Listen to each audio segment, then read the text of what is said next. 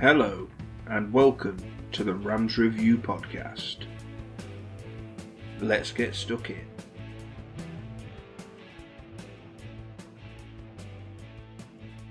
Hello, everybody, and welcome to another episode of the Rams Review podcast. Today, I'm joined by Corey, as always. Hello, Corey. Jason, how you doing? Yeah, I'm all good, thank you. Pretty warm over here in England, as most people may well notice. As a rarity, our 2 days of summer have arrived early. It's cooling down a little bit, thank God. Thunderstorms for the weekend. Hopefully it's hopefully the warm weather continues throughout the summer. There's no doubt about that. As well as the football, obviously that's what we're here to discuss. And today we are joined by Simeon, who is from. Sorry, I can't remember the name of the podcast already. Nice and professional, as always from me. But he is obviously a Reading fan, as we are covering the review for the game ready for Saturday. Simeon, how are we doing, mate? I'm very well, thank you. I'm from the Tilehurst End, which is... that's the one. It's named after one of the ends at our old Elm Park ground, which we moved out of a couple of decades ago. Nice little kind of hark back to our history. Roasting as well down here in London as well. It's quite intense, but got some football to look forward to at the weekend, so makes up for it. Yeah, absolutely. I must admit, I know Reading pretty well. I've got my wife's family's from Bracknell, so I know I've been to the Medeski 2 or 3 times. I've worked in and around the Medeski on the retail park there a few times as well in the past, so I know the area pretty well.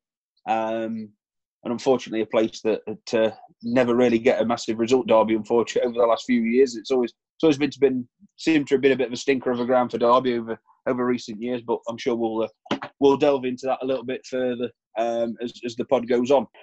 The first thing what I think we will do, if that's all right with you, Simeon, is if you want to just have a 5-minute chat about what you do and what your obviously appreciate your podcast about Reading, but if you want to have a bit of a discussion about, your involvement with your things, your end, and then we'll tie it in together. So I edit the website. I'm on podcasts sometimes, but we cover everything about Reading. Basically, it's opinion analysis, match coverage, play ratings, report, all the rest of it. Try to give a fairly kind of level-headed but also light-hearted take on all things Reading as well, which. It's been quite difficult over the last couple of years with a bit of a fall from grace in the last couple of years. Good to kind of give a bit of all-round coverage. Yeah, and that's what we're about, basically. So, Simeon, how did you get into the podcast, sport media, Tilehurst End kind of gig? What made you do that? Obviously, you're a football fan and a Reading fan, but what tied it all together for you? So I never used to do any kind of football writing really until I was at university. Then I saw this advert for writing for the Tilehurst End in my first year, and I thought, well, I'll give that a go. Did that for a little bit, and then just fell in love with it. Basically, writing about it, doing a bit of podcasting as well, and just went from there. Really, I'm not actually originally from Reading. I'm from Buckinghamshire, but my family's from Reading, so good to kind of get the family link there, and kind of pick my university based on Reading as well. Royal Holloway, which isn't too far away from Reading, so it's kind of my education for 3 years was kind of based around being able to follow the club. But any spare time, kind of a lot of that putting it into writing about Reading, which really became a passion in my early 20s, and I've really enjoyed it. I mean, obviously, I think we're the same with our podcast. It's, as you say, light-hearted as you can be. Obviously, as discussions go, as you said yourself, Reading's unfortunate fall from grace in some respects over the last few years, whereas obviously we've kind of gone the other way, where we've been right up on the upper echelons of things, certainly in the Championship, but never quite made it over the last, I think it's 12 straight seasons, I think now it is, in the Championship. So we're well established. if you could use that as a terminology now, we're definitely well established. Obviously, from an outsider looking in, there's a couple of things that obviously jump out at me. What would you say is predominantly, if there is one, Any particular reason that the declines happened at Reading? I think we just kind of lost our way, to be honest with you. When we were kind of on the up between kind of maybe around 2000 up until, I guess, kind of 2012, 2013, we knew what we were about. Basically, relatively small club, didn't have a lot of money to spend or anything, but we're a very cohesive club, very sensibly run with John Medeski, obviously as the stadium named after him. Very cohesive, very well planned out and all the rest of it. But as you start to go through different ownership changes, Russian billionaire who in the end didn't have any money, Thai consortium that didn't really have a coherent plan of what to do with the club, and then Chinese owners who have they've got the money, but they don't really quite have the understanding of how to build a club properly.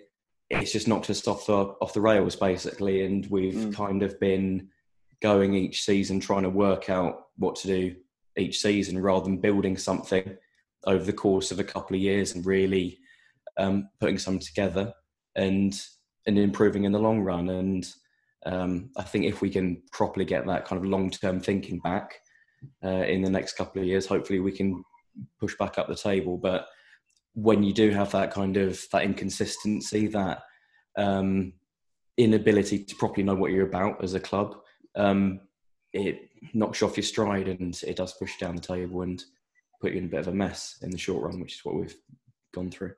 Yeah, I think to be perfectly honest with you, that there are a few similarities there, certainly with Derby over the last, say last 10 years since we came out of the Premier League in 2007.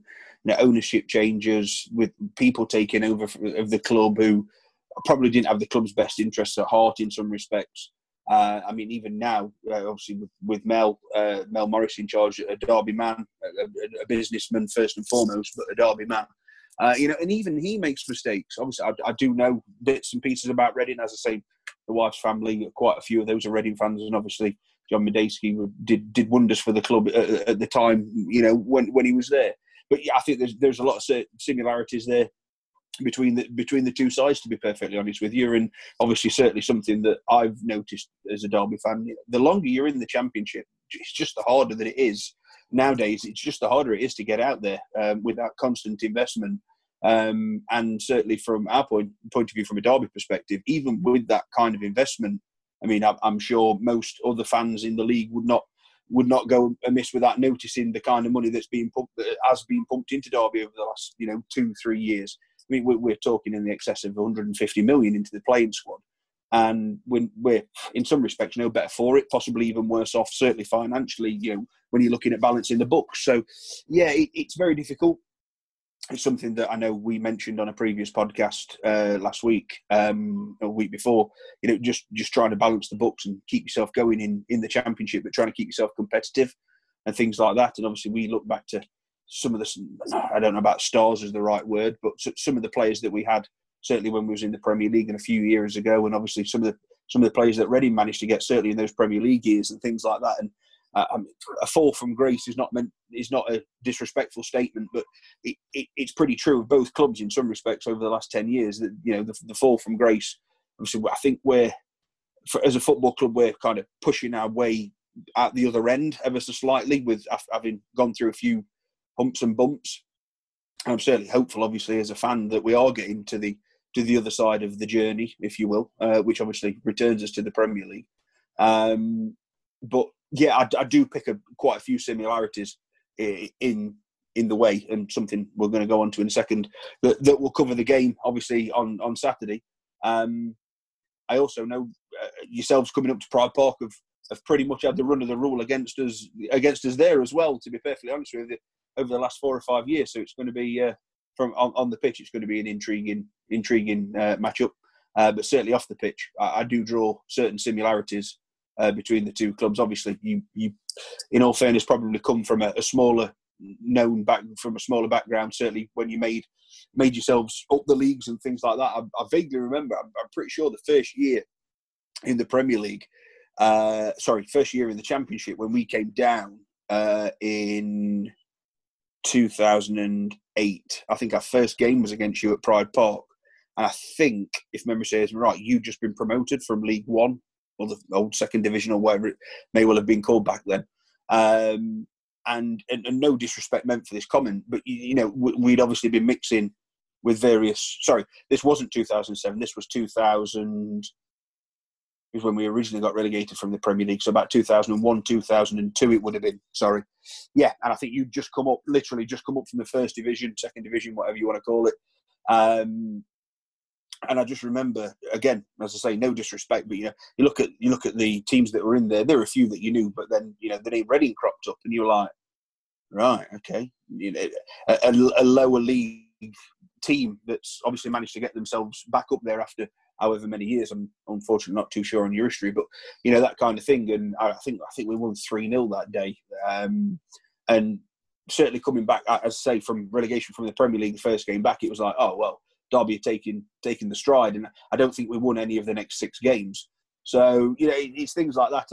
I know we've met in the cup a few times over the last few, certainly as well as the league, the league things. And I think it's always been a pretty close close contest. And I don't think Derby have really got the better of Reading that many times. I vaguely remember a trip to the midday ski in, I think it was 2004, 2005. We were pushing for the playoffs. And I think you yourselves were up there, certainly when we first started, hitting the playoffs just before we got promoted. I know Reading were one of those teams that were up there, and I think we travelled to the Medeski. I think we won on a Monday night, if memory serves me right, with a 1-0 win. And the Medeski was a bit of a fortress back then. So that propelled us then to push on to what, unfortunately, was a failed promotion playoff push, but. At the end of the day, yeah, it's some fun memories of home and away games. I remember 3 or 4 years ago, I think we'd got yourselves at Pride Park on the last day of the season where we only needed a point, and we ended up getting stuffed 3-0 and losing out in the playoffs. So yeah, my opinion of this fixture is going to be it's one of caution. Certainly from a Derby perspective, after obviously the first game back, the result against Millwall down at the Den at the weekend, where in parts we played pretty well, in others we didn't. But at the end of the day, we escaped with a 3-2 win, and I don't think many teams will come will continue to come away from the Den with maximum points. I would say that if this game was at the Medeski, obviously earlier on in the season was a 3-0. It was a 3-0 Reading result, I think, if memory serves me right. I think Scott Malone got sent off very early on in that game. Yeah, 4 minutes in, and they had 2 penalties. Yeah. In fact, I think that was one of the... I mean, you may well not know how our season's gone this season. That our away record has been absolutely treacherous. It really has. And I think, if memory serves me right, the first opening, even after the penalty, and obviously we went down to 10 men, I think it was the best that we'd played away from home all season for about the first 25 minutes. And it was almost as if we was going to turn the game around and get a foothold in it. And obviously whatever happened, and it didn't quite go that way. But yeah, it's one of those that Saturday, as we've discussed, and I'm sure you'd agree, Simeon, that it's football at the minute is a bit of a peculiar thing that we can't really predict which way things are going to go. And I think any Derby fan thinking that after a result at Millwall last week and then strolling into Pride Park on Saturday and expected to turn Reading over, I think they're going to be sadly mistaken, to be perfectly honest with you. Yeah, it's odd times, really. I think any kind of understanding of how form works at the minute it doesn't really apply in the same sense. I mean, obviously, you go back to pre-lockdown. If you win a game, you think, right, we're going to bounce on and hopefully get another win. But when you come off, 3 months, but like 100 days plus of no football, it's just as much about how fit you are, how motivated you are, in a way that it isn't usually about before lockdown. It's the little things, really. And I think a lot of the little work that managers do behind the scenes over lockdown, keeping players fit, keeping them motivated, is really going to come into play in a way that we can't really kind of predict, really, because football's obviously so different. From our point of view, that Stoke game that we had back, it was very kind of lethargic for a lot of it. There were some good signs certainly, but certainly also looked like a team that just looked rusty for a lot of it as well. And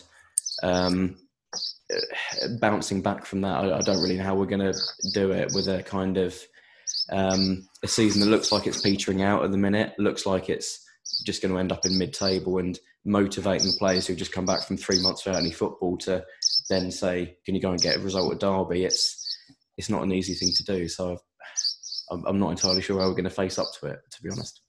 And I think in addition to that, Simeon, obviously you guys have, within the last week, unfortunately had that terror attack as well. So our sympathies go out to you and your fans that have been affected by that. And, hopefully everybody, you and your friends are all okay.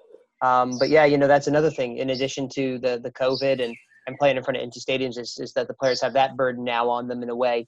This is the first game since that. And I know, especially from American sports, when, we get, we unfortunately have those instances and they play, it can be a strange atmosphere on top of it, what we could consider already a strange atmosphere with the games as well. So, that's an additional thing that you guys this weekend have to consider and play through as well.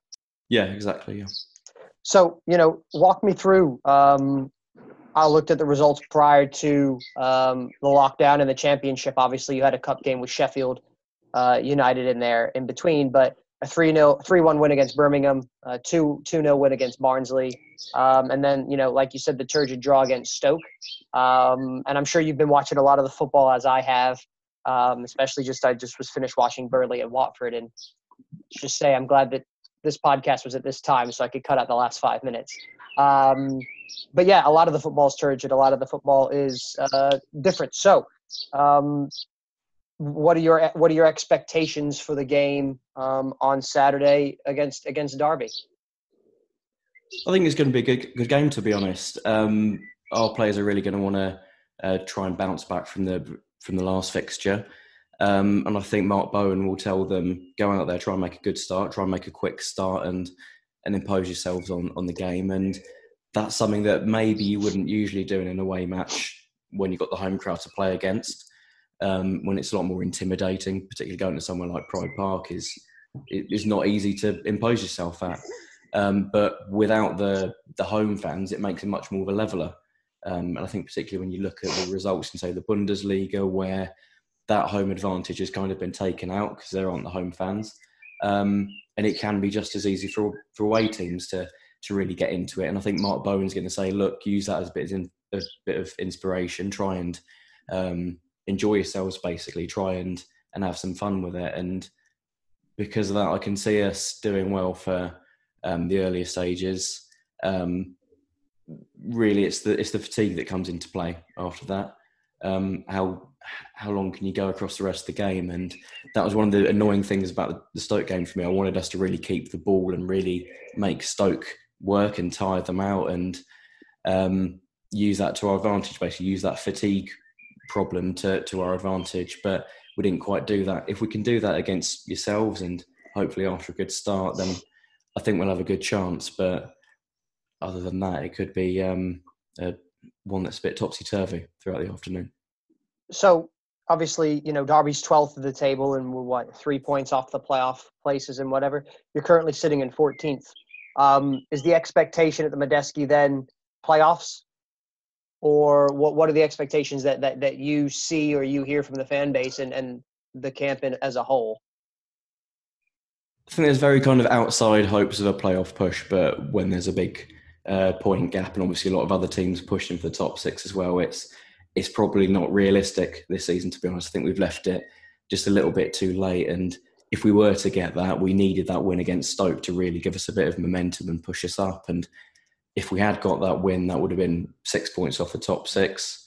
Good springboard into the rest of the season. But I think we just left it too late, to be honest, to get there. But because there's such a small gap between this season and next season, it's not just about what we can do this season, but use it as a springboard for next season. If you can get a bit of momentum going in this campaign, hopefully push up and really attack next season quickly. If we can finish this season kind of top half, maybe top 10 or so, probably not too close to the playoffs, but as long as we have that kind of positive end to the campaign, I think it gives us a good a good start for next season, basically. And that's probably more the realistic hope than anything about playoffs this season, to be honest. Yeah, I think Jason and myself, we've talked about this on a couple other podcasts recently. Obviously with Derby at 12th, everyone's kind of feeling like, yeah, we can make a push to the playoffs and everything like that. But, we spoke last week, I think, Jason, about one result, one loss completely changes the whole complex of everything. The team selection changes, everything changes because that one loss, like you said, there's just not enough games there then to make up that gap. Fortunately for Derby, though, we play everybody that's ahead of us.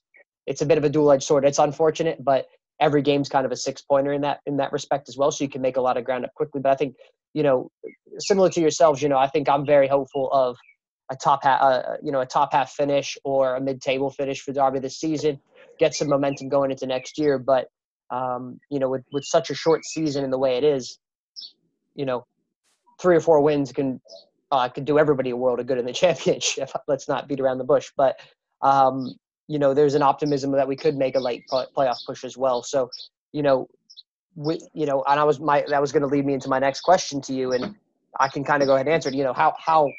How Premier League ready is the Reading squad?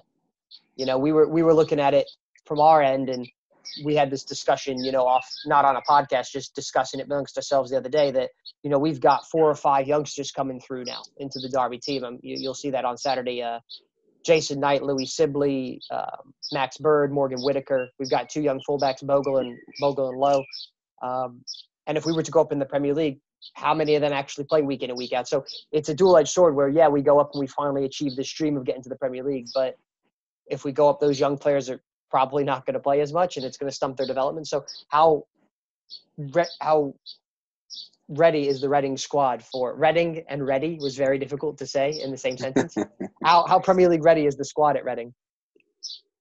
Certainly a lot more ready than last season, this time last year, when we kind of didn't really have a proper spine to the team. We didn't really have that kind of individual quality.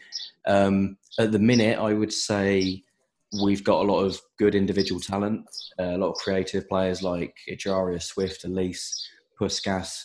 And although they're eye-catching players, they're certainly very talented players. I think they need another season in the Championship to really kind of hone their abilities and really kind of get that extra bit of experience, basically. People like Ejaria and Elise, I think, are going to be very good next season, very dangerous. But if we did somehow manage to get into the Premier League, it's just be a little bit too early for them. They're kind of a little bit raw.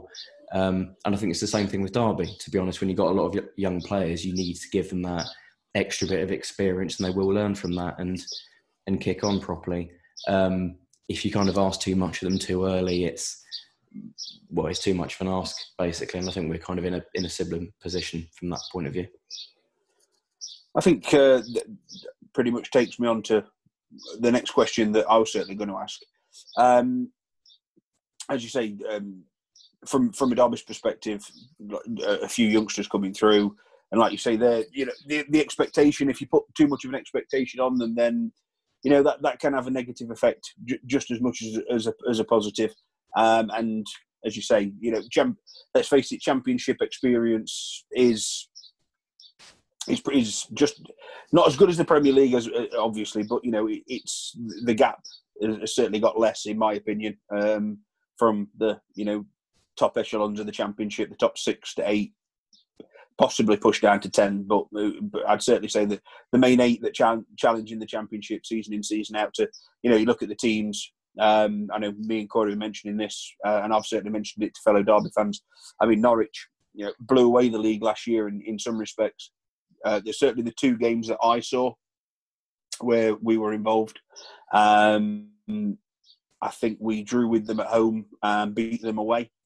And there was nothing about that Norwich side that really blew me away to say that, they were a champions team. And I think that's, in all fairness, that other than Pookie up front, as we have mentioned before, Corey, and I'm sure you'd agree with me, Simeon, that, if you've got a 25-goal striker up front in the Championship, I don't think really not that your other 10 players don't matter, because of course they do, but somebody who can score you 25 goals a season is going to keep you in at least that top half. And all you've got to have is probably another 2 or 3 players performing 7 out of 10 week in, week out, and you can find yourself strangely, challenging for those playoffs and things like that. And I think Norwich has proven that, I'm not so sure that they were all that good.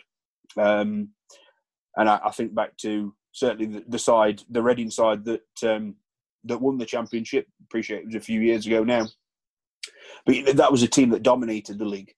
We don't really get teams now that dominate the championship. So obviously, as we say, the transition to moving up into the Premier League, some teams might not struggle as much as they might think.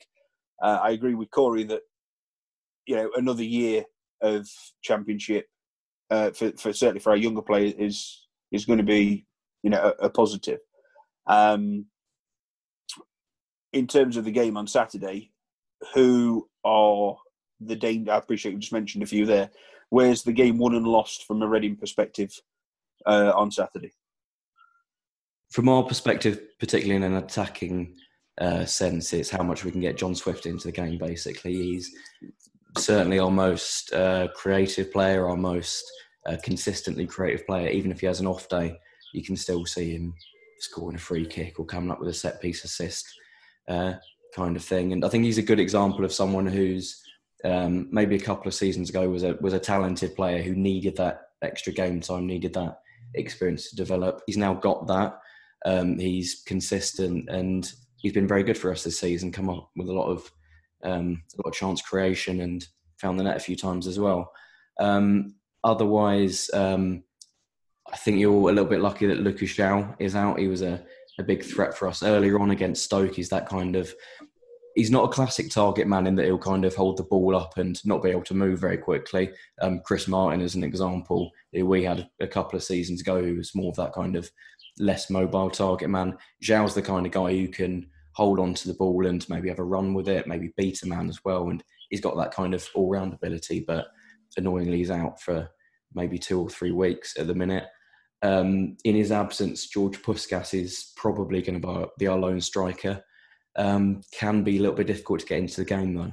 If he's on it, if he's got that ability to get into the game, then he can be a real danger. But if you do mark him out and isolate him, then that's one of our main focal points out. Otherwise, Michael Elise, very creative player. He's got that kind of, he's got that mix. He's got the pace, he's got the ability on the ball, usually in a number 10 role behind the striker. Very young at the minute, he's still only 18, so he's kind of pretty raw as well, but he's certainly got the ability to come up with something, and he certainly one to look out for on Saturday. I've just a name that's just jumped out at me. Certainly, I remember coming up against him. Is it Mo Barrow? Is he still at Reading? He was a couple of seasons ago, but we farmed him out on loan this season because he didn't really fit.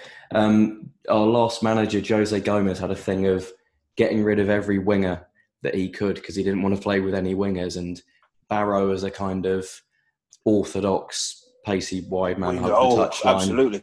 Didn't want him. Terrified me when I remember seeing him. He terrified Derby once or twice.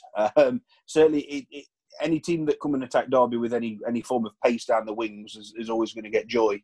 Unfortunately for us. And he was one. I just remember him, and obviously, as you say, Swift. I appreciate he's been there for a couple of seasons now. I know there was another guy that I can't remember his name now. It's just threatening, worrying players with pace, but raw pace. We've got a couple in our side, not necessarily the greatest with the ball at the feet. Don't get me wrong, they'll run all day, but their end product sometimes is a little bit lacking. But if memory serves me right, certainly Barrow was big, strong, powerful. It wasn't quite a lean streak of a player that you'd expect for a winger. It was a bit more about power as well. There's one particular game, I don't know if it was last year or the year before. Certainly, I think he was at the Medeski. And I was listening to it on radio commentary, and his name was just being mentioned every 90 seconds that he'd picked the ball up and gone down the wing with it. And we just couldn't cope with the man. So yeah, I'm quite pleased he's probably not about anymore, to be perfectly honest with you. But I'm certainly not going to underestimate obviously what is coming, because as I've mentioned a little bit earlier, Reading are a team that seems to be it seems to have Derby's number over the last few years. I can't remember. Oh, sorry, yeah, it was 3-0 obviously earlier this season at the Medeski. I don't remember too much about the results last year. May well have got the better of your own, but certainly at the Medeski, I know for a few years now we have struggled for results. I'll tell you what, Simeon, you made my day telling me that Lucas Zhao is out, because I was looking at the highlights before coming on here, and I never fancied him playing when he was at Sheffield Wednesday, and he ripped us a new one and played us off the park in the game. He did. And for you to say that has literally just made my day and my week. So thank you for that. Unfortunately for him, he's injured, but thankfully for us, he will not be playing. That's fantastic news. Thank you for that. That's a pick-me-up I needed. Yeah, anytime. And it's a big miss for us as well, to be honest. I mentioned the other players there, people like Elise, Swift, Ejaria as well. And that's the thing about Zhao. He can bring in those players to the game. And I think when you have him in the team, the other players around him play better. They're more effective. And we are badly going to miss him. I think he got a goal and won a penalty against you in the reverse fixture. But the kind of game where you did have good spells and 3-0 win probably wasn't quite a fair reflection of the entire game. I think you might have hit the post at 1-0 through Lawrence, I think, on the counter. And you seemed at that time to be the kind of team that, you had not the best away form, but you weren't a particularly bad team. You just didn't have that edge to get the first goal or to keep a sloppy first goal out. And it's kind of the sign of a team's bad luck when they get a red card in the first few minutes, concede a penalty, and Charlie Adam, of all people, scores it. We've certainly been there over the last couple of years, and good to see kind of kicked on since then, basically up to 12th. One of the other names I wanted to mention with you, you just mentioned him there, Charlie Adam. My dad's a Blackpool fan. Charlie Adam, football genius. We call him the Scottish Furlough, actually. He's kind of probably a little bit kind to him. He's got a terrific range of passing, but not really too much else. He's probably one of the least mobile players you'll see in the Championship. But he's been pretty good for us. He's scored a couple of goals, certainly added a lot of experience. And when you do have a player like that with that passing range, someone who can knock the ball about a bit and find someone on the opposite flank, it unlocks the pitch in a way that other players can't do. So he's certainly been an asset. To be honest, I hope we don't re-sign him for another season because he's kind of getting on a bit. I think he's well into his mid-30s. But for one season, he's been a good option. I think it's one of those things, isn't it, Corey, that, we as I'm sure Reading are, assuming that, you've got a couple of people that are coming to the end of the contracts with that experience. And just that, with that slight unknown of obviously what football is at this moment in time, in terms of the transfer window and what kind of finances are going to be about, obviously something that me and Corey have discussed in length on previous podcasts. It's that type of player where he's got a little something in the locker that would make you think twice, if that's the right word, about, in these unprecedented times, do you offer him that other 12-month contract, possibly on reduced terms? Certainly something that we're doing at Derby with the aforementioned Chris Martin. His contract's up in the summer, who's come back to us after a couple of loan spells. Obviously, you saw him yourself. And he's been a revelation. He's been a breath of fresh air at 31, 32, I think he is, in our team this season because of the way that he plays. And as it stands, we are negotiating a 12-month extension because, as I say, the transfer market, you're not 100% sure quite where it's going to go. And I think we had, Corey may well be able to confirm this, I think it was about 5 or 6 first-team players that were due I think there's been 2 or 3 of those that we've renewed for at least 12 months. Just because, trying to replace 6 or 7, which is a good third of your squad, I would say. That's going to be difficult to replace that in these times. Yeah, so we've got quite a few players out of contract ourselves, actually. McCleary, Gunter, Blackett, players with a decent amount of experience, particularly McCleary and Gunter. And we need those players off the books, to be quite honest with you. You've got a massive wage bill. I think our turnover was about 200% going by the 18-19 accounts book, which I think set a championship record, and we badly need to get that wage bill down. So presuming we do get those players off the books, and maybe we'll give a few extra contracts out on reduced terms. Maybe someone like Adam for another year on not too much money, but I wouldn't expect us to replace them, to be quite honest with you. It's going to be about kind of bringing in players on not too high wages, just to bring that wage bill down and rebalance the club financially, basically, because obviously revenue isn't in a good state at the minute with no match day revenue, but we've not been in a good state for a couple of years now. Parachute payments ended a little while ago. Don't have too much coming in the way of broadcast revenue. Sky don't want to show Reading for some reason. But yeah, it's tough times, but hopefully get those players off the books and we can have just clear things up a little bit. I think one of the things. Sorry, Corey. No, go on, Jason. Just to add to that point, one of the things that I know certainly from a Derby perspective, as I say, Chris Martin there, Tom Huddleston being another one that of a name that you may well know. There are a couple of others that have been with the club for a while, and we've just recently put out on Twitter, asking our fans what they think. Chris Gunter being certainly one of the ones, Tyler Blackett, as you say, a pretty well-known name in the Championship.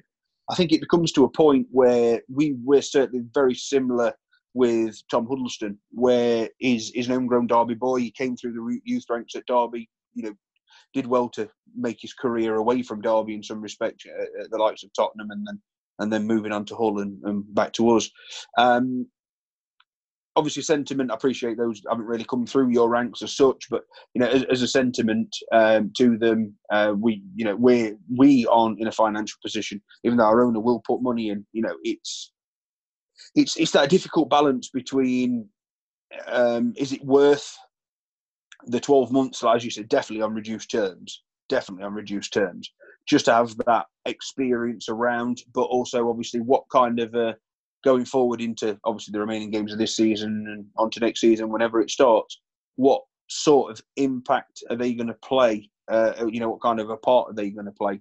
And we said, at this moment in time, we would stand here as Derby fans, a lot of us, and say that Chris Martin at 31, 32 is probably still one of the number one names on the team sheet.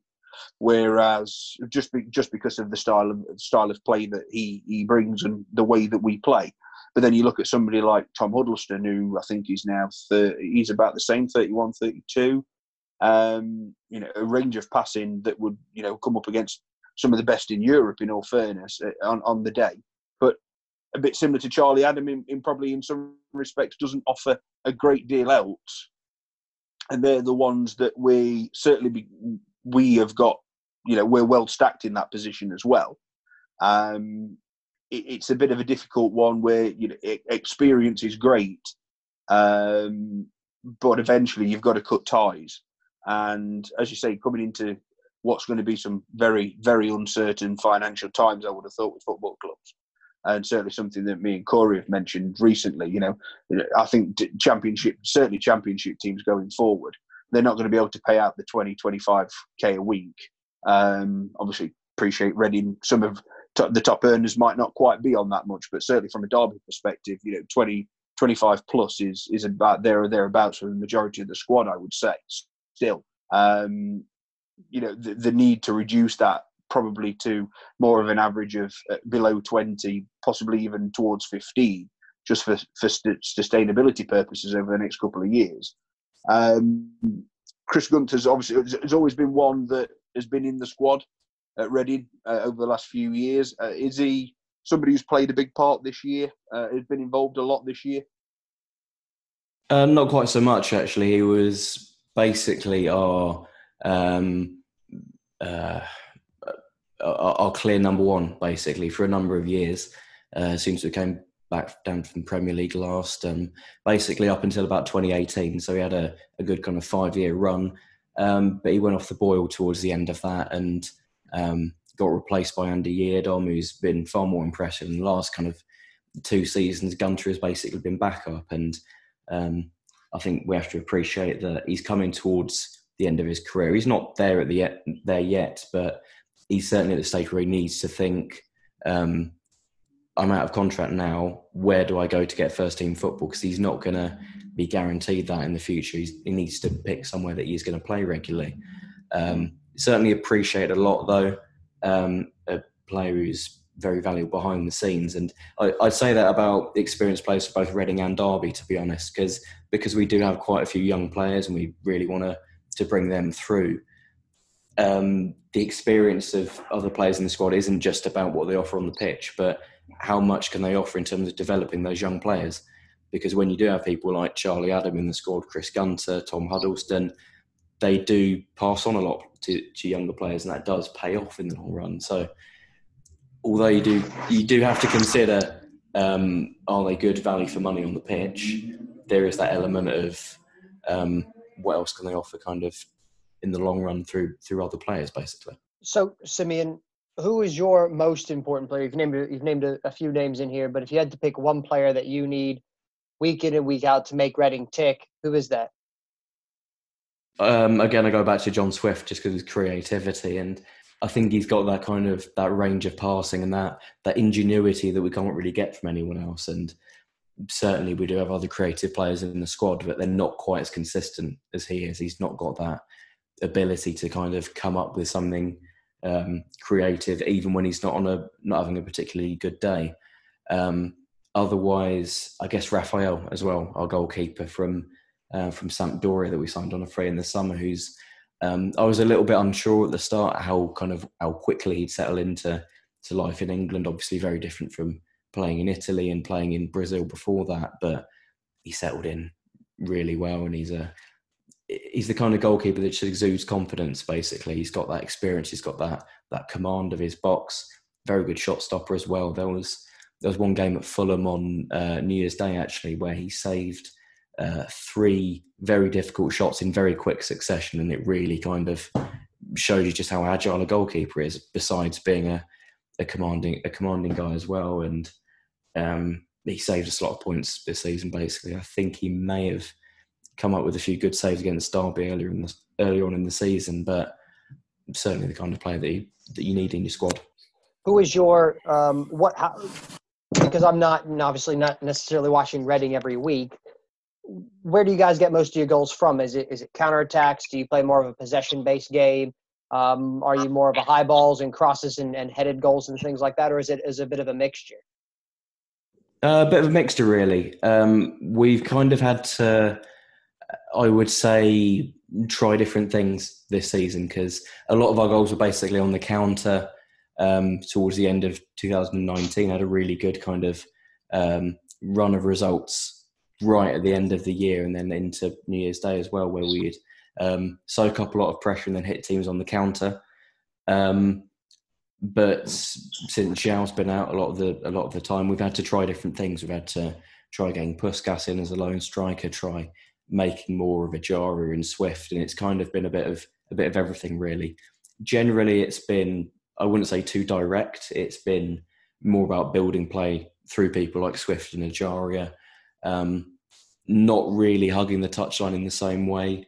You mentioned pace earlier, something that Derby might struggle with. We don't really have those kind of out-and-out quick players that are really going to stretch a team. It's more about rotation between people like Ajaria and Swift and unlocking a defence a little bit more purposely. Not possession for the sake of it, but just a little bit more intelligent than we have been in the past. Yeah, because in addition to the pace aspect, we also, I'm sure you'll see if you look at some of the Derby highlights, Derby struggle with crosses. When you say the goalkeeper for Reading is commanding, that's almost the exact opposite. And exudes confidence, that's almost the exact opposite of both Derby goalkeepers. So we have basically two number 2 goalkeepers. I granted they play goal better than me, but at the same time, it's a bit. They don't necessarily exude confidence, and we concede a lot of our goals, not only for this season, but maybe over the past 5 years, have come from crosses, corners, set pieces, really, because we struggle to head a ball away in clearing and those kind of things. So to hear that that's not necessarily the number one, we were talking to a lad from Millwall last week, and he said, yeah, Millwall put crosses in. And sure enough, that's how they got one of their goals. He just jumped over our fullback because he couldn't jump. And so that's good to hear that. So we've got 2 good things, Jason. They don't send crosses in. Lucas Zhao's out. So there we go. Yeah, positives for us. So fully focusing on the game then on Saturday, we have to do a score prediction. Corey, you went last week. You're going to go first this week. Okay, score prediction. I'm going to go 2-1 to Derby.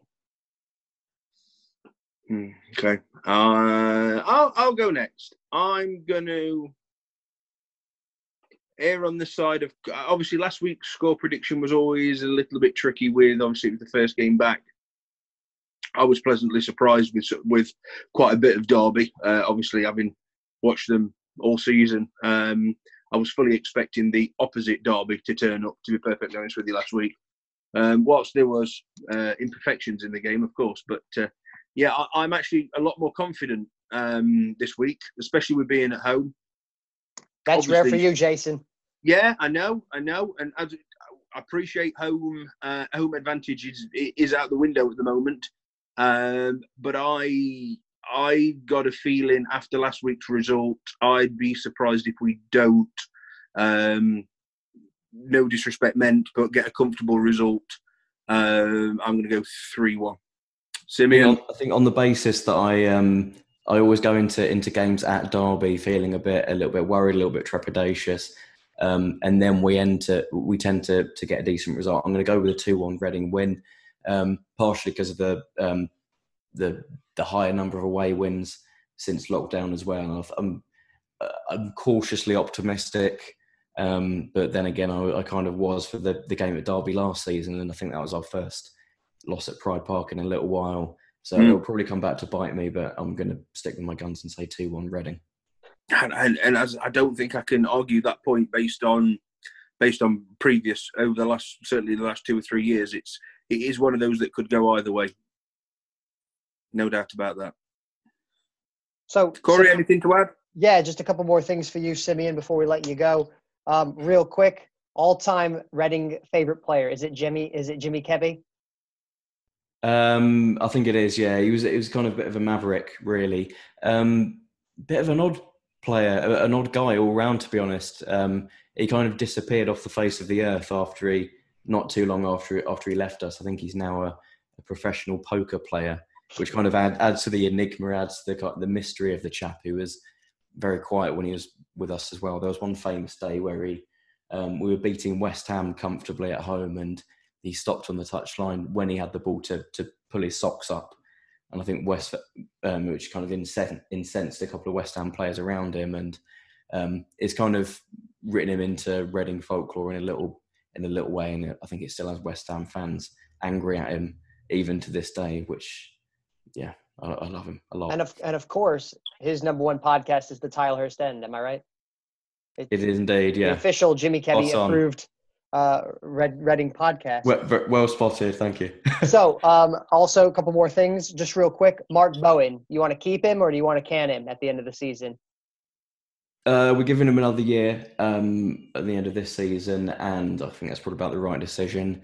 We've had too many times in the last couple of years where we've just kind of gone through managers too quickly. We've cycled through them without giving them a proper chance to build, and I think that's the right decision, basically. He's not pulled up too many trees. He's been solid. He's given us steady improvement in the time he's been here, and I'd back him to build on that, basically. And it's kind of a similar thing with Koku as well. I'd like to see him get a chance to properly build Derby in the long run, and hopefully kind of improve those young players you have.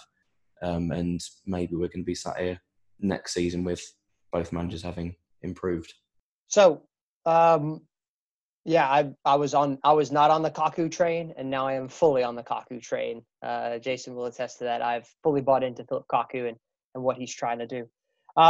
Looking for connections between Derby and Reading, there's one obvious one from the most recent past. Paul Clement didn't necessarily hit the heights at Derby that warranted his release video and them driving flying a private jet to like Majorca to go and pick him up. And he came with all this fanfare as a career assistant. And, you know, he lost a couple games to some very turgid teams, and he goes, well, I've won the Champions League. That's not helping your case when you're losing like 3 and 4-0 to bottom of the league teams, you know. So your thoughts on Paul Clement's time at Reading? Probably one of the blandest managers we've had, to be honest with you. It's I try and be fair to every manager. I try and kind of give them a little bit of slack and try and understand what they're doing.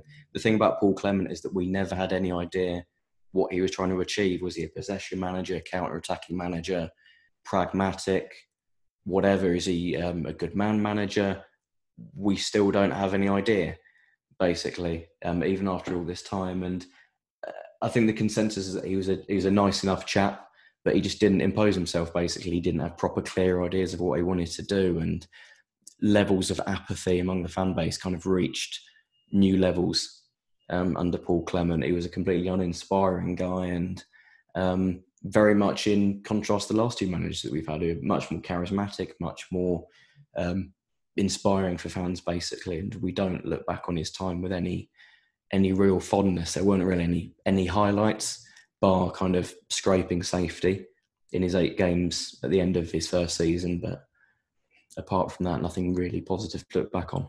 Yeah, I think the highlights for Paul Clement were signing some really poor players for some very big money, which we're still trying to shift off. Well, I think we just shifted the last one off with Akechi Anya. So, yeah, I would agree with you. I think he was not necessarily the most effervescent, big word of the day, effervescent. I had read a dictionary before.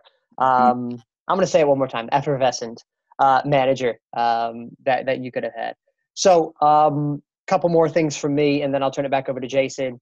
Obviously, I'm in America. We have a few listeners in America, and Reading player Bobby Convey, legend. So, Bobby Convey, sum him up in a few words. Magical maestro, basically. He was capable of some absolute magical moments during his time. I think that was one goal during our famous 106-point season in 2005-2006, where we beat Millwall comfortably, and he dribbled pretty much the full length of the pitch and beat the goalkeeper. He had that ability to just take the ball past players with ease, and it's a shame that we didn't see more of him in the Premier League, to be honest, because of injury problems. But he's certainly someone that we look back on very fondly, and delighted to have him. A couple of American players, actually, Marcus Hahnemann as well, at the same period. And I think because of Hahnemann and Convey, we've got a nice little Reading following over stateside. We did a little kind of exploration into where Reading fans are across the world a couple of months ago on the Tilehurst End, and there's people from all across. Final point from me has to be, as we mentioned earlier, 8 games to go. You probably see yourselves just on the outskirts of making a push for the playoffs, and a top half, top 10 finish being what would be a productive season. I think, in all fairness, from me personally as a Derby fan, and I think if you would say the same, even though we might be that couple of points better off, I think we are still looking at that top half, top 10 being a very productive season, with what has been a season of change again for Derby. Moving forward, then, as you say, that you've got a few lads there that would appreciate another season of Championship football under the belt, ready to move on. Aspirations for next season, I suppose. Every team has to start with the aspirations of getting promoted, but realistically, can they build on what is looking like at least a top half finish for Reading this season? It's tough to judge at the minute, really, because I have no idea kind of how we can prepare in terms of the transfer market. Usually you'd be going into it thinking, right, where can we strengthen? But when the financial times are so difficult because of COVID, it's kind of hard to predict because of that. But the club certainly seems a lot more stable at the minute because of the talented players we can keep and hopefully develop. Mark Bowen as well staying and hopefully kind of working with the squad a bit. And because of that stability and because the potential we do have there already, I think top 6 is certainly attainable next season. Obviously, would like a few additions in the summer to help that, but at the minute, I think we've got enough to push the top 6 next season. Lovely. Well, Simon, it's been absolute pleasure talking to you, mate. Talking about Reading and everything that's been happening there, and of course discussing the game on Saturday. The best of luck to Reading for Saturday. Not too much, and the rest of the season. As long as you don't pip us to 6th place, we'll be more than happy with that. And if we find ourselves both in the same division next season, then we'll be sure to catch up with you and have a good discussion next season as well. Cheers. Thanks for having me. Yeah, thanks, Simeon. Appreciate it. Cheers. Our thanks to Simeon there for from the Tilehurst podcast, cracking to get in touch with us and be able to do this podcast together. Hopefully that gave our listeners a bit of an insight as to what we can expect turning up to Pride Park on Saturday. And as you heard from our camp, we're quite confident of a Derby County win, with some different opinion from the Reading side, but we'll have to wait and see on Saturday.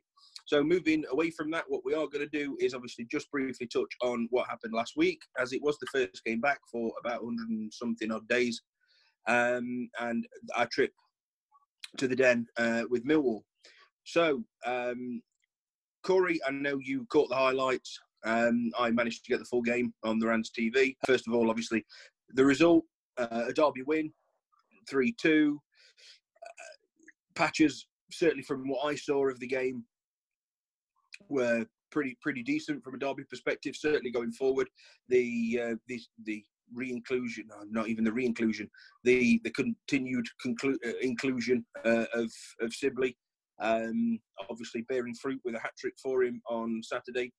I just think, obviously, takeaways 3 goals, we don't win the game, but just his overall play was pretty impressive, which was nice. Long may that continue. And I think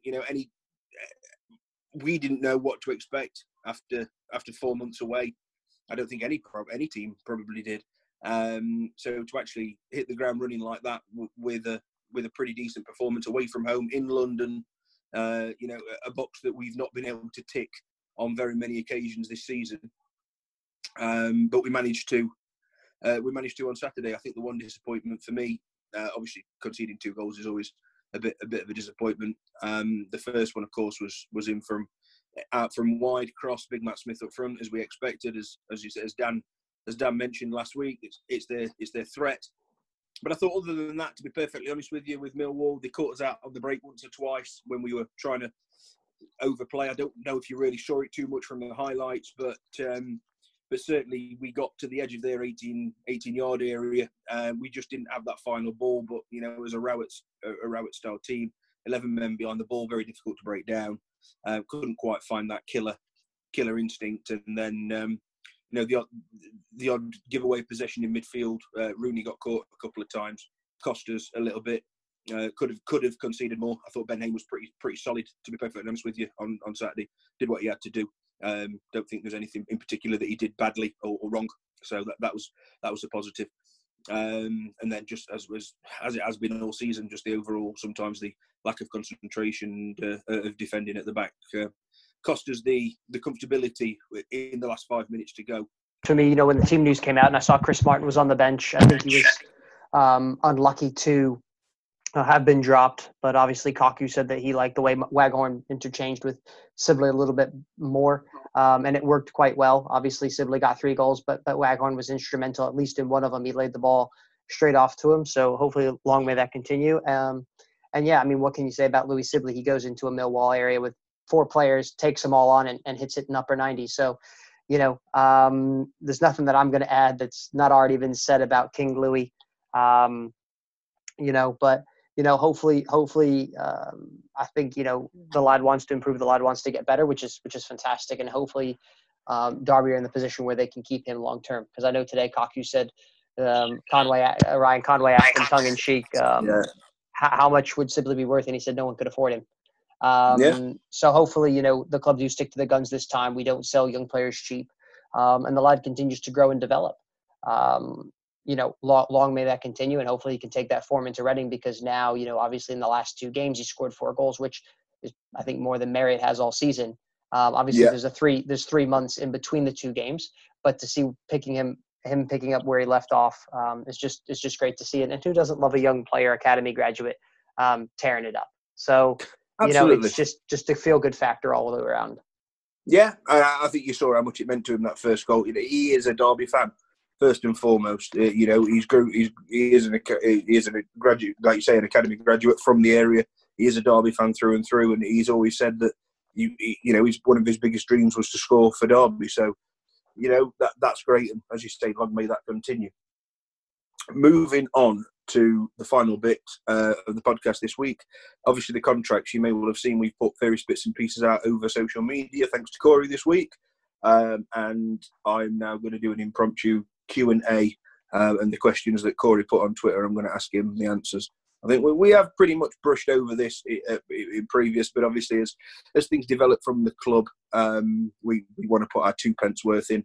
So it's been agreed, I believe, that Chris Martin is staying until at least the end of this 9-game period. I believe Craig Forsyth has signed something similar, which may be even longer. I believe Curtis Davis has got a year extension based on appearances.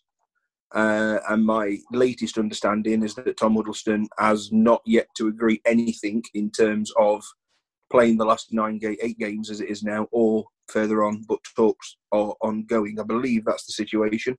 So going through those at this stage in time, Corey, obviously I know it's only a couple of weeks ago really since we last covered this, but has your opinion of anybody changed in terms of who's been given a deal and who's what's being offered where and why? No, I think obviously I want to see Martin stay for a longer period of time. I just think we've talked about this earlier on, and so not to beat that drum to death, but Chris Martin's a class player at this division, at this level, and sometimes clubs and players go together. Chris Martin's one of those, in my opinion. The short-term extension is a good stepping stone from what I've read from Ryan Conway and others. It's a closer with Martin than it is to get a deal done. There's a wanted willingness from both sides to sign on for a bit of a longer term. So hopefully that's announced very soon. In a way, I was a bit surprised that Forsyth was re-signed. I think, thinking about it, that probably means Malone's out the door because he's not in the first team picture at all.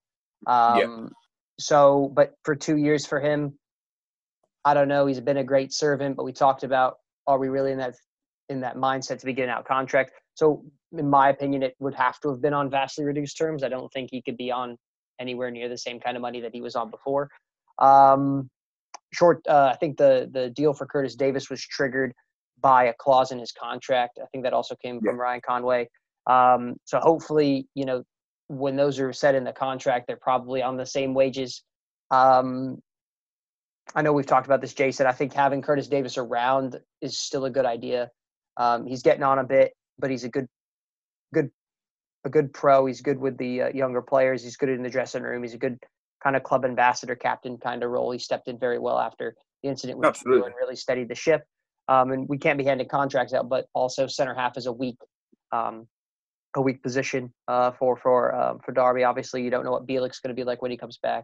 Tavirik should be joining sometime around the Preston game, July 1.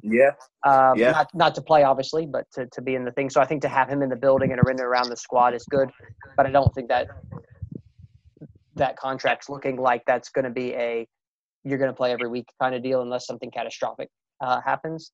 And then obviously Tom Huddleston, from what I've read from Conway and other people, I'm plugging Ryan Conway a lot. Thanks, Ryan, for the scoops. But it seems like they're a little bit further away. We've talked about this. I don't think there's a need for Tom Huddleston. I think, again, he's a steady pro, and he's kind of like a Curtis Davis. He's a good leader and whatever. But, my opinion of him kind of soured when he took that video of Bennett and put it on Snapchat with the drinking incident. And plus, we're loaded in that position as well. So it's not necessarily a deep requirement to keep him, because I think, you've got Rudy to fill that leadership void that he would leave as well. So, and obviously no new deal for Akechi Anya. And that's all I'm going to say about that. Yeah, no, I'd have to agree with you. I think, like you say, the Curtis Davis one, I can understand why they'd want him around. It was obviously, as you say, it was written into his contract. Was he really honestly going to go anywhere else and get another 2-year deal? No, probably not. He was only probably ever going to go and get a 12-month deal. And was it going to be on the kind of money that he's probably still on now, even on reduced terms? Probably not. So I can understand it from both parties. And as you say, it's a position that, like you say, you've got, Bielik, who's out injured still. You've obviously got Matt Clark going back. Yes, you've got Taveric coming in, but what kind of adjustment periods are you going to need? You obviously, as we know, we've not got Keogh anymore. So you've got Wisdom, who's a half centre-back. He is probably your only out-and-out centre-back on the books in Davis. So I can understand why they've done that. Probably look at it, into the transfer window, see if there's anybody else that they can bring in potentially. And then maybe, if they can bring somebody in, just turn around to him and say, look, if you actually want to play football, then, you may as well go, because you're just not going to get that time here. So I can kind of see that coming. But as I say, from an experience point of view, more than happy for him to be around Huddleston. I have to agree with you pretty much perfect, 100%. I just don't see the need for him around the club anymore. That's not to say that he hasn't been a great servant on his 2 stints with Derby. But as you say, you're just stacked out in that position. He's taking, he's not even taking a bench place off somebody, because he's not even in the team, is he? You know what I mean? He's players like that. And like you say, Scott Malone, I would have to say, if the Forsyth deal's gone through, you would have to think he's probably on less money than what Malone's on now. Obviously, this is all conspiracy theory, but you'd expect that Forsyth's probably taken a pay cut under Malone. So, like you say, I think Malone could well be heading for the door come the summer, and I'm not his biggest fan, so that wouldn't be the end of the world, from my opinion. I think also, you don't know what the transfer market's going to look like COVID-wise, so it's hedging your bets with the players you already have in the door. We saw it with Chelsea giving a contract to Olivier Giroud for another year. You don't know what you're going to get. You don't know what the replacements are going to look like. So if you've got them in the building, sign them up on short-term deals. I fully agree with you. I think it's better to have them and to hold on to them, rather than let them go and then, 2 weeks before the season, you've got to find 5 players that you've got to gel within 10 days of the restart of the campaign. And, we've kind of struggled with that in some respects in previous years. So I'd have to agree with you there. Whilst it might not make great sense, but at the end of the day, if you bring them in, and you can always turn around and say, look, you're not actually going to get any football here now. Your choice is yours, kind of thing. Or go out on loan till January, see what happens. Or there's plenty of scenarios. But you're quite right. We don't know what the transfer market's going to be like.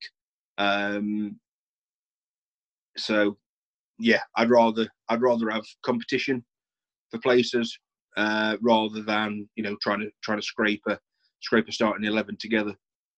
And I don't know if you read, and I don't know how true it is. I read a report the other day that they're on about obviously the salary cap is in conversation for the EFL, and they're also on about reducing the squad size to a maximum of 20 players in a senior squad. So that would shave off.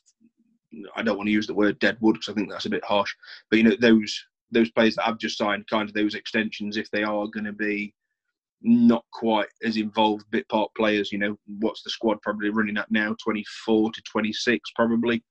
So you're looking at 5 to 6 players. Okay, maybe one. I know he doesn't want to go this way, but you could possibly look at 1 or 2 of the academy players and who have been training with the first team or have been involved this season in the first team, and going, okay, you're not quite at that standard, so unfortunately we've got to make room for you, which we can't do at the moment. And as you say, there's a couple of 33 plus, shall we say, players who are just sat on the bench. You could easily see those out the door to keep that keep that squad in regulation, in my opinion. Yeah, and I think it would be good to just reduce the amount of players generally at all these clubs. Just give opportunities to different players and let the players move on and move about a bit, equalize the league a little bit. Yeah, no, I absolutely agree with you. Right, I think that is definitely enough from us this week, guys. Thank you very much for listening, as always. Obviously, next week's pod, we are going to be double booked. We have got in the pipeline, we are on with a Preston and Nottingham Forest fan, as we are back to 2 games a week, or 3 games in 7 days, as I should say. So, not quite worked out how we're going to do that as of yet, if that means that we put out 2 smaller podcasts a week or accumulate them all into one. We've got to work onto the logistics of that at this moment in time. It kind of depends when we can get hold of people to make sure we've got some quality content for you. My thanks to always, Corey. It's been a pleasure again, and looking forward to Saturday and let the ball get rolling with 3 games in a week. So we've got some real football to look forward to. Yeah, I agree. And don't forget, it's American Ram Week next week, and we've got a few surprises in store. Yes, it is. Yes. Everybody who listens and follows on our social media, keep your eyes out for that. Obviously, with half of this podcast coming from the US, we've decided to have a little surprise next week, ready for 4th of July weekend. I wouldn't give you a clue because I don't think you'd guess it from the clue, to be perfectly honest with you. But get ready for more than one podcast at least. I've just spoilt that, so there's probably going to be 2 at least next week, possibly even the 3rd. So, but look forward to that, guys. Thanks as always, and we'll see you next time.